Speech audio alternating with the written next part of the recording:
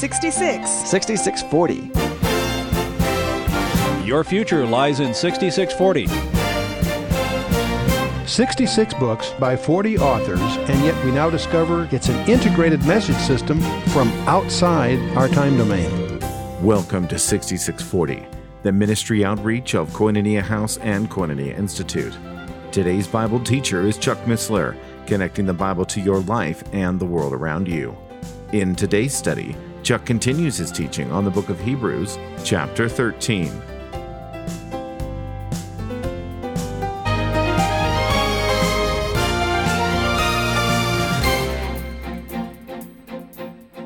Inconceivable that the creator of the universe would put himself in a position where he could die.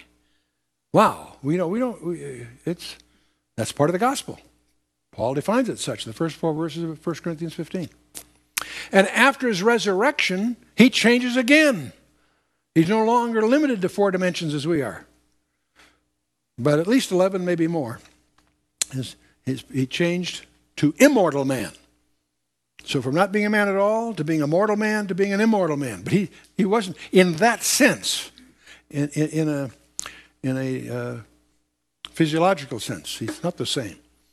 And so don't misapply that verse. He changed in some very profound ways. Anyway, moving on to verse 9. Be not carried about with divers and strange doctrines. For it is a good thing that the heart be established with grace, not with meats which have not profited them that have been occupied therein. So, divers and strange doctrines. Divers means diverse, in other words. In other words, in contrast to the unity of sound doctrine. And that's been the emphasis of the writer from chapter 1 through chapter 10. That we have unity. That this whole program of the priesthood, the Levitical priests, the Mosaic law, even though it's now behind us, it's part of a unified strategy of God's plan of redemption. And when he says strange here, means doctrines that are not found in Scripture. Boy, you see the strangest stuff come through the Christian community. Gold dust and all kinds of these things come and go. Well, how do you know what's real and what isn't? Very simple. Is it in the Scripture? If it's not in the Scripture, I'll pass. Doesn't mean it's not true. I'm not going that far. But I'm not interested. If you can't show me in the Scripture, be my guest. See you later. Is it in the Scripture? Don't be carried about with divers and strange doctrines. Be established with grace, and not with meats which have not profited them that have occupied therein. Any teaching that is not based on Scripture, no matter how spiritual the movement may appear to be, is, in my mind, suspect. And I suggest to you, in Paul's mind, is suspect. Not saying it's evil, but it's certainly suspect. Okay, we said there are 3 characters of good teachers: proclaim biblical truth, they're men of faith, and they live spiritual lifestyle. Terrific. Here are 3 characteristics of false teachers. And you can see them every day on television. They promote false and diverse doctrines. It's astonishing what is being promoted. And I guess it's not astonishing when you realize that it's big money involved. Big money involved. And most of them emphasize the external rather than the internal. For example, like eating certain meats or what have you. Their teaching fails to produce effective spiritual results. And it's interesting how it occupies the news in this location or that location. I won't mention specifics. I'm not here to point to any particular fingers. But it isn't long before it evaporates, and there's now a new buzz somewhere else, left and right. Anyway, continuing verse 10, we have an altar, whereof they have no right to eat, which serve the tabernacle. Now, what he's alluding to here, you see, is it was the privilege of the priests to partake in what was going on. We have an altar, whereof they have no right to eat, which serve the tabernacle. Now here, the word altar here is a word that means the whole burnt offerings which stood in the court of the priests in the temple of Jerusalem and the food that was upon the altar. You see, when you did an offering, the priest would offer it on the altar, but they had a participation in that. We have a participation, he's pointing out, that they can't participate in. See, the food that was there was part of the support of the Levitical priests. Okay? Now that altar has been replaced. Believers have an altar to which those who are still trusting in the tabernacle have no right. See, keep in mind, the reader here is a Jewish person who is flirting with the idea of going back to Judaism. They've left Judaism, baptized in Christ, they are Christians. But they're getting abused. They're losing their property. They're being persecuted. And they're thinking about going back and at least pretending they're getting back in that system to get the pressure off. And the writer here is emphasizing you don't have that option. And that's what we dealt with, especially in chapter 6 and chapter 10 and so on. Okay. But by virtue of their service in the tabernacle, they're still bringing blood sacrifices, which shows that they have not trusted in Jesus as the final sacrifice. Okay? This also tells you, by the way, it's still going on, which means this was written prior to AD 70. There is now only one sacrifice as far as the Christian is concerned. Jesus Christ on the cross. To participate in these other rituals is to deny that. Therefore, it is it's blasphemous.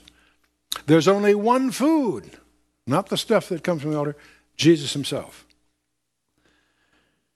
So the writer reminds the readers that while normally priests could partake and eat of sin sacrifice, there was one sin sacrifice the high priest could not eat. He's going to zero in here, even within the Levitical system. Many people don't realize this. And that's the sacrifice on Yom Kippur, the once-a-year program. That even the high priest could not partake of that. He was the one that did it all, part of his preparation to actually be able to enter the Holy of Holies, yes, once a year, on the Day of Atonement, on Yom Kippur. Okay? The high priest could not eat the sacrifice, but the believer can partake of the spiritual food, Jesus. Jesus is the final Yom Kippur sacrifice. He's going to build this a little bit here. The believer has a greater privilege than the most privileged person in the Old Testament was the high priest. You as a believer have even a greater privilege than he has. These Jewish believers have everything Judaism has and more. Why? Because Jesus is superior. That's what we went through the first 7 chapters of this epistle, building brick by brick, that foundation. Jesus is superior to the 3 pillars of Judaism. Going on about these offerings. The bodies of those beasts whose blood is brought in the sanctuary by the high priest for sin are burned outside the camp. Many people don't realize that. They're burned outside the camp. And by the way, something that many rabbis don't realize. They were outside the camp. What side of the camp? You read carefully in the book of Leviticus, it's on the north side of the camp. Where is the garden tomb against Jerusalem? On the north side. There are many Bible-believing Christian Messianic Jews, rabbis, that sell the idea they believe the cross was on Mount of Olives. And they have their reasons, and I won't go into all that here. But they overlook the fact that the whole program was to be outside the camp to the north. Anyway, so the high priests were burned outside the camp. It was not burned on the altar like other sacrifices. The body and the remains were taken outside the camp and burned in their entirety. It's Leviticus 16:27 and other places. The sacrifice could not be consumed for food. Burning the Yom Kippur offering outside the camp of Israel portrayed the removal of sin, was the idea. Okay?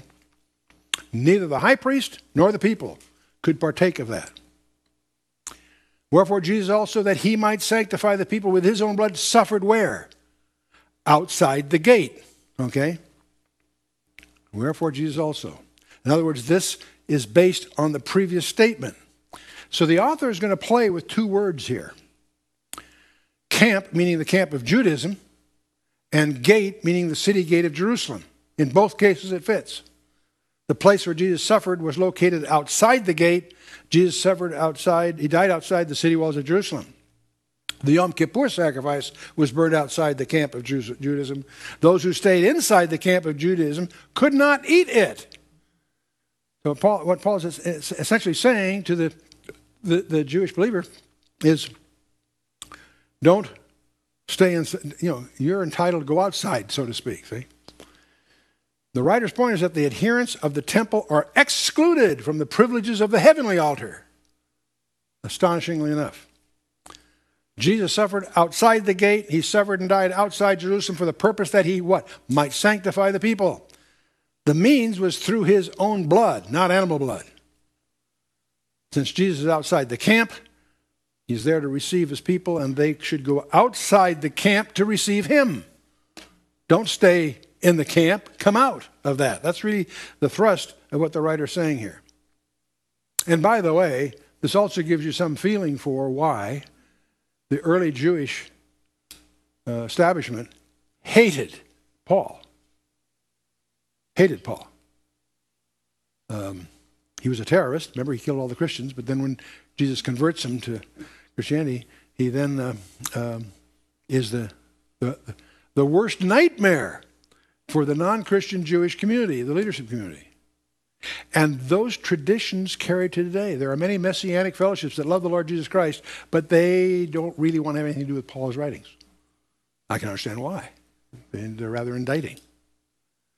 For now, this entails going outside the camp of Judaism. Later, it will also entail going outside the city gate of Jerusalem. Let's go to verse 13, 14. Let us go forth, therefore, unto him, without the camp, outside the camp, bearing his reproach. They're all mad at Jesus, they're going to be mad at you too. Okay, bear that reproach, because it's his reproach. For here, we have no continuing city, but we seek one to come. In other words, we're not committed to this Jerusalem. We're committed to a city that is yet to be established, right? Let us go forth, therefore, unto him. And by the way, it's in present tense. Let us keep going outside to him. It's not once and for all. It's a continual thing. See, it's present tense. It's continuing. It's not past tense. It's continuous. Jesus is outside the camp of Judaism. Even now, the reader should be on their way outside the city, out of the camp, abandoning the city. And they should go forth unto Christ. He's what it's all about. And by the way, the author has a sense of urgency here.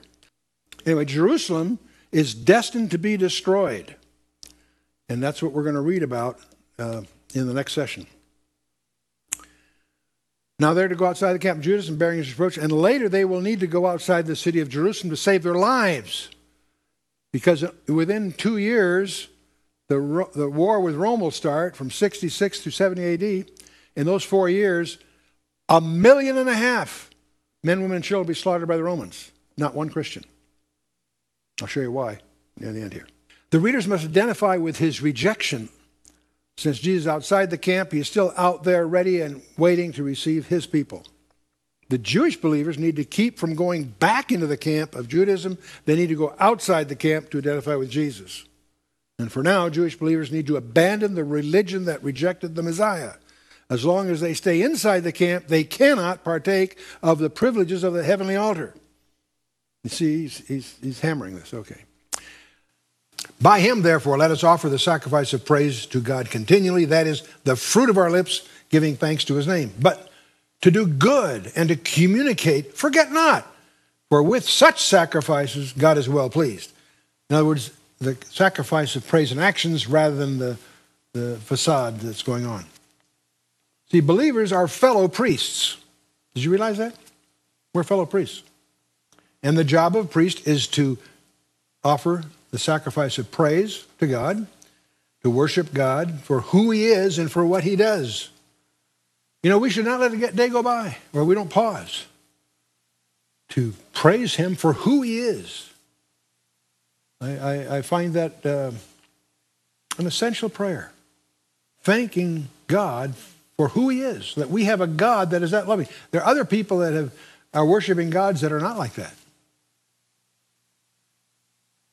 Allah, the God of the Muslims, he can do anything. Read that, capricious, untrustworthy. Islam points out that you can never be sure of your salvation in Islam. Never. We have a God that delights in making and keeping his promises. He's a very different kind of guy. What a great God we have. The living God is real, but he also has attributes that are precious. We should worship him for who he is and what he does. Do good and communicate, forget not. We're called to perform kindly services and sharing. Those are sacrifices. You're doing the equivalent of sacrificing God by doing those things.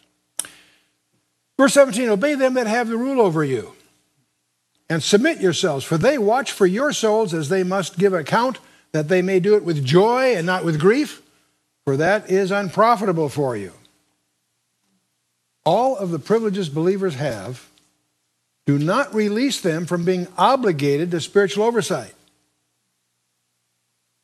Whereas they ought to remember their past rulers, they also ought to obey the present ones. Submit to them because submission shows obedience. Submission shows obedience. Call to submission. What do you mean by that? See, the leaders that are responsible to watch over the moral and doctrinal health of the congregation, because they're shepherds, in effect. The leaders will someday have to give an account for their stewardship of that leadership at the judgment seat of the Messiah.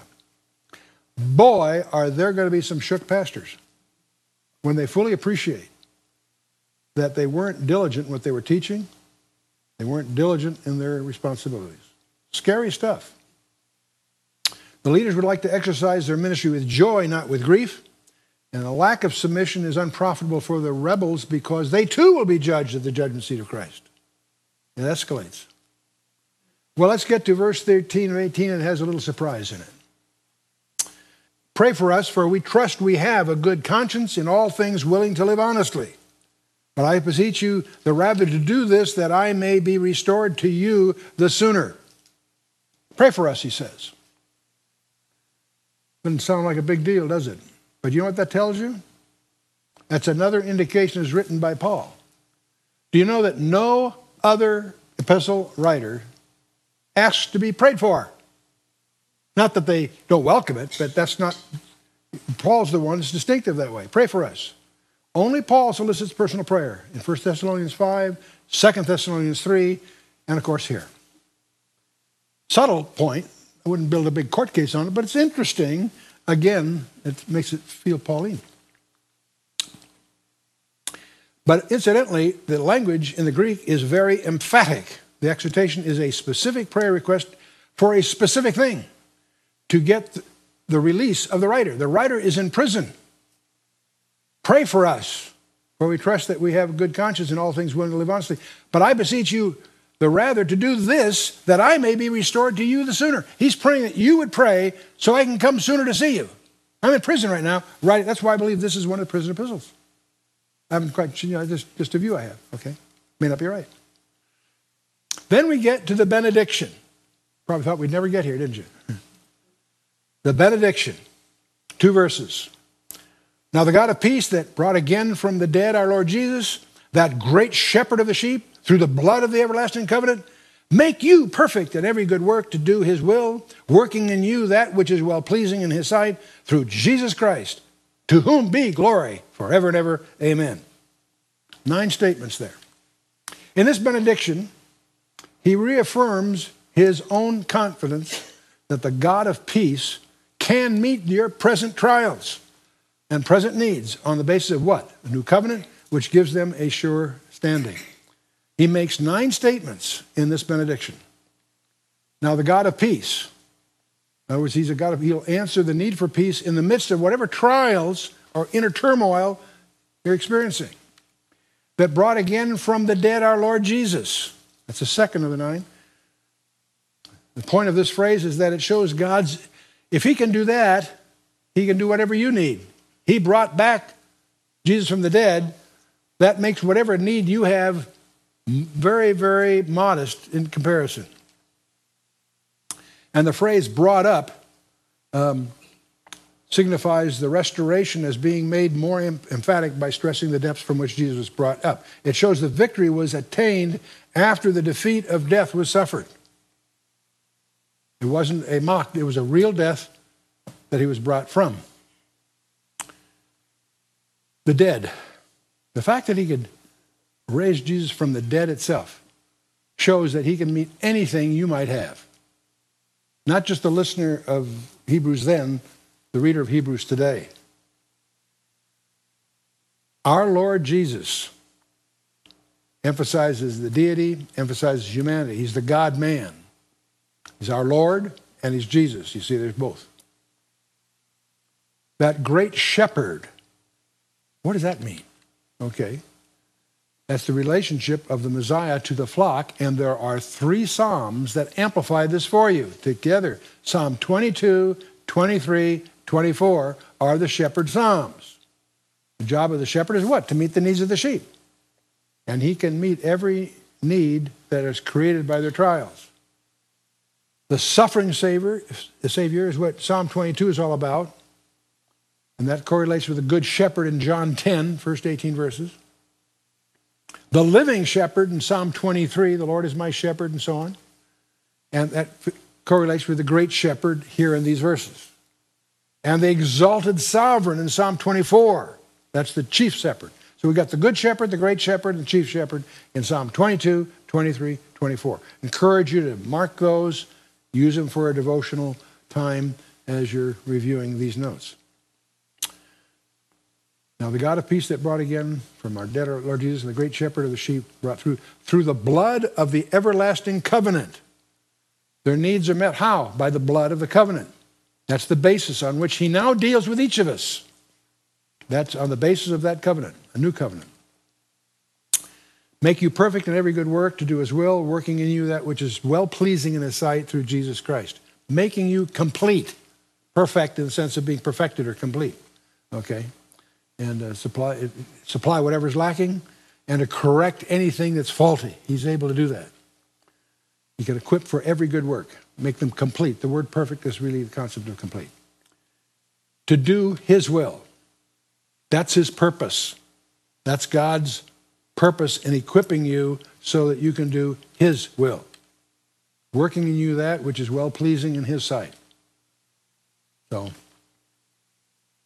God is working out his own pleasure in the believers. Through Jesus Christ, that's the means by which he does it. And he's the one that's doing it through this one. To whom be glory, and then there's a praise. Obviously a final exalted praise. Okay.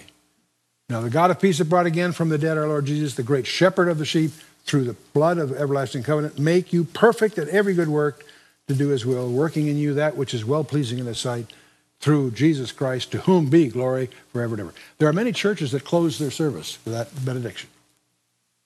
Benediction. Okay. 5 features of maturity summarized here. The scope must be perfection in every good work. The goal is to do the will of the Father.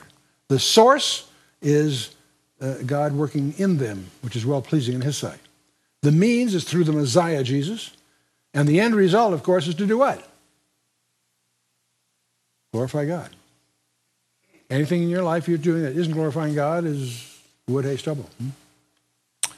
Then you get to verse 22. You thought we were through, didn't you? And I beseech you, brethren, suffer the word of exhortation, for I have written a letter unto you in few words. You're probably saying, it didn't seem like a few words to me. Huh? Well, first of all, notice, I beseech you, brethren. Realize, again, throughout this entire epistle, you're reminded again and again, that the listener they're already believers. They're not unbelievers. I've written to you a letter in a few words. And he's not saying that they're few in number. What he really means, he could continue. There's much more to be said is another way to say the same thing. It's not that this is short. It's certainly not a short little note. But it's just the tip of the iceberg. He could go on much more with many more words, is the way we might express the same idea.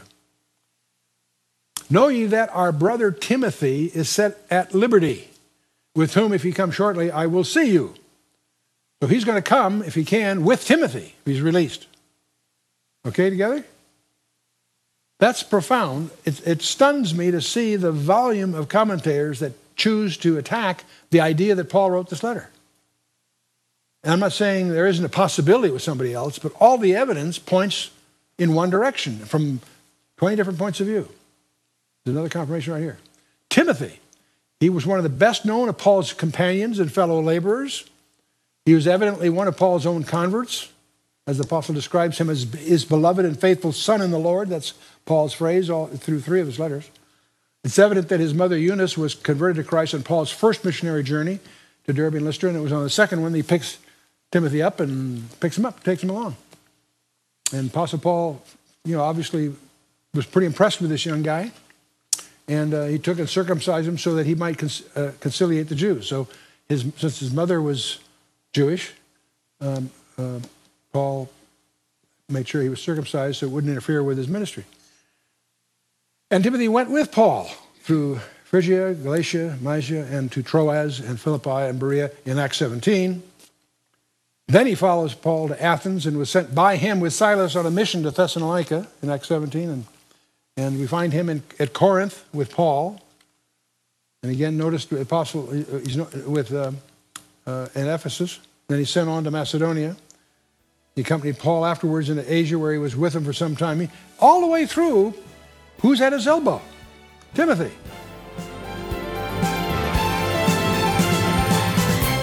You've been listening to 6640, the ministry outreach of Koinonia House and Koinonia Institute. Today's Bible teacher was Chuck Missler, teaching through the book of Hebrews. For a complete listing of resources available, please visit khouse.org. You can also call us on 1-800-KHOUSE-1. To learn more about Koinonia Institute, visit koinoniainstitute.org. Thank you for listening to 6640 and for your continued prayerful support of this ministry. Until next time, as we continue this series, may God bless you with the knowledge of His Son, Jesus Christ, as you study His Word.